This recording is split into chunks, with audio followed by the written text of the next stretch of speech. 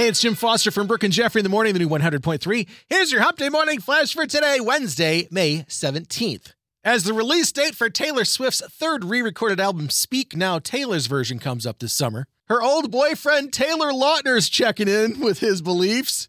You know Taylor Lautner, he was Jacob in Twilight. Well, you know, back when the album came out, Twilight was in its peak, and Taylor Lautner and Taylor Swift were a thing. Since she's so good at using heartache as ingredients in her music, when they broke up, she made the breakup song Back to December about Taylor Lautner, allegedly. When asked about the album, Lautner says he thinks it's a great album. He says he feels safe. He tells Today he's praying for John. The John he's talking about, of course, our beloved John Mayer, who was the target of Swift's strongest lyrics in the song Dear John. And you know John Mayer, he will have something to say.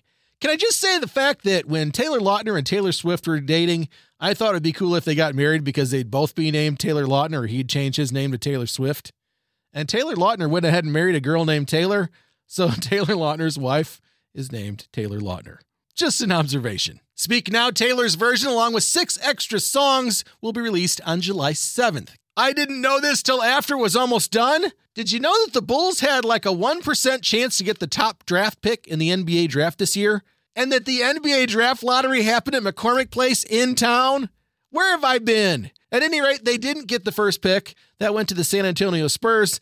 Adding insult to injury, they don't get the number 1 pick. And because of a trade with the Orlando Magic, now they don't even get a pick in the first round of the NBA draft this year. Ugh. Wouldn't it have been fun for the Bears to draft in the top 10 and get a really good guy and switch it out? And then the NHL draft comes and we get Connor Bedard in the first pick, and then we get the first pick in the NBA draft. You think the fix would be in by then? I think so.